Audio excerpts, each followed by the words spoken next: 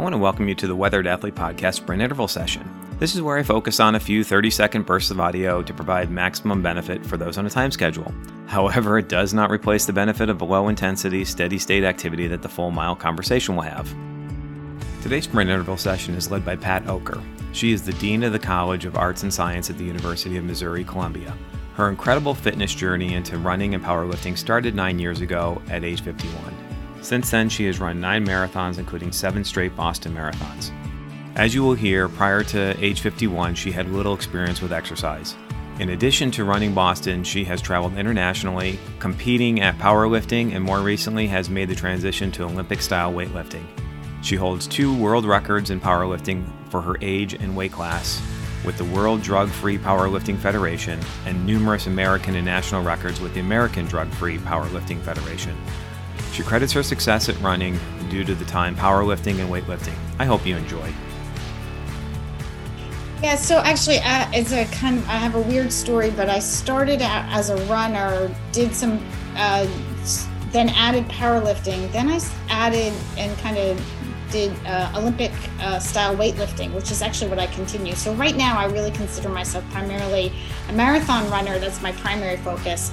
But Olympic style weightlifting is my secondary sport. And I'm better at powerlifting, but I really like Olympics weightlifting.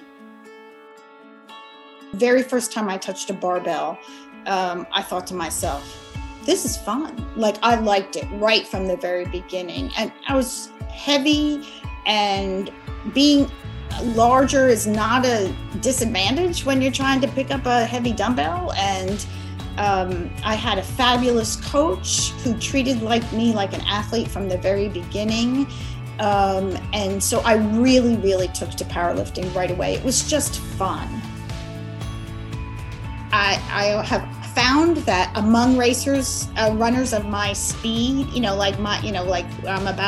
I'm better at hills. I don't like them anymore, but I'm better. And it's, posterior chain. And so I always think to myself on the hard hills, heartbreak hill, every single year, I am thinking about deadlift. I'm like, because I'm trying to pick off people. I'm like, I'm a power lifter. I'm a weightlifter.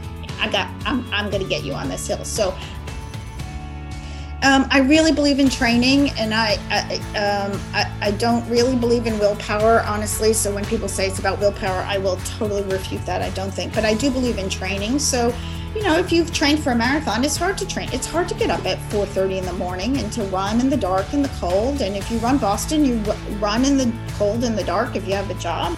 I hope you enjoyed today's brief insight into what motivates Pat Okker.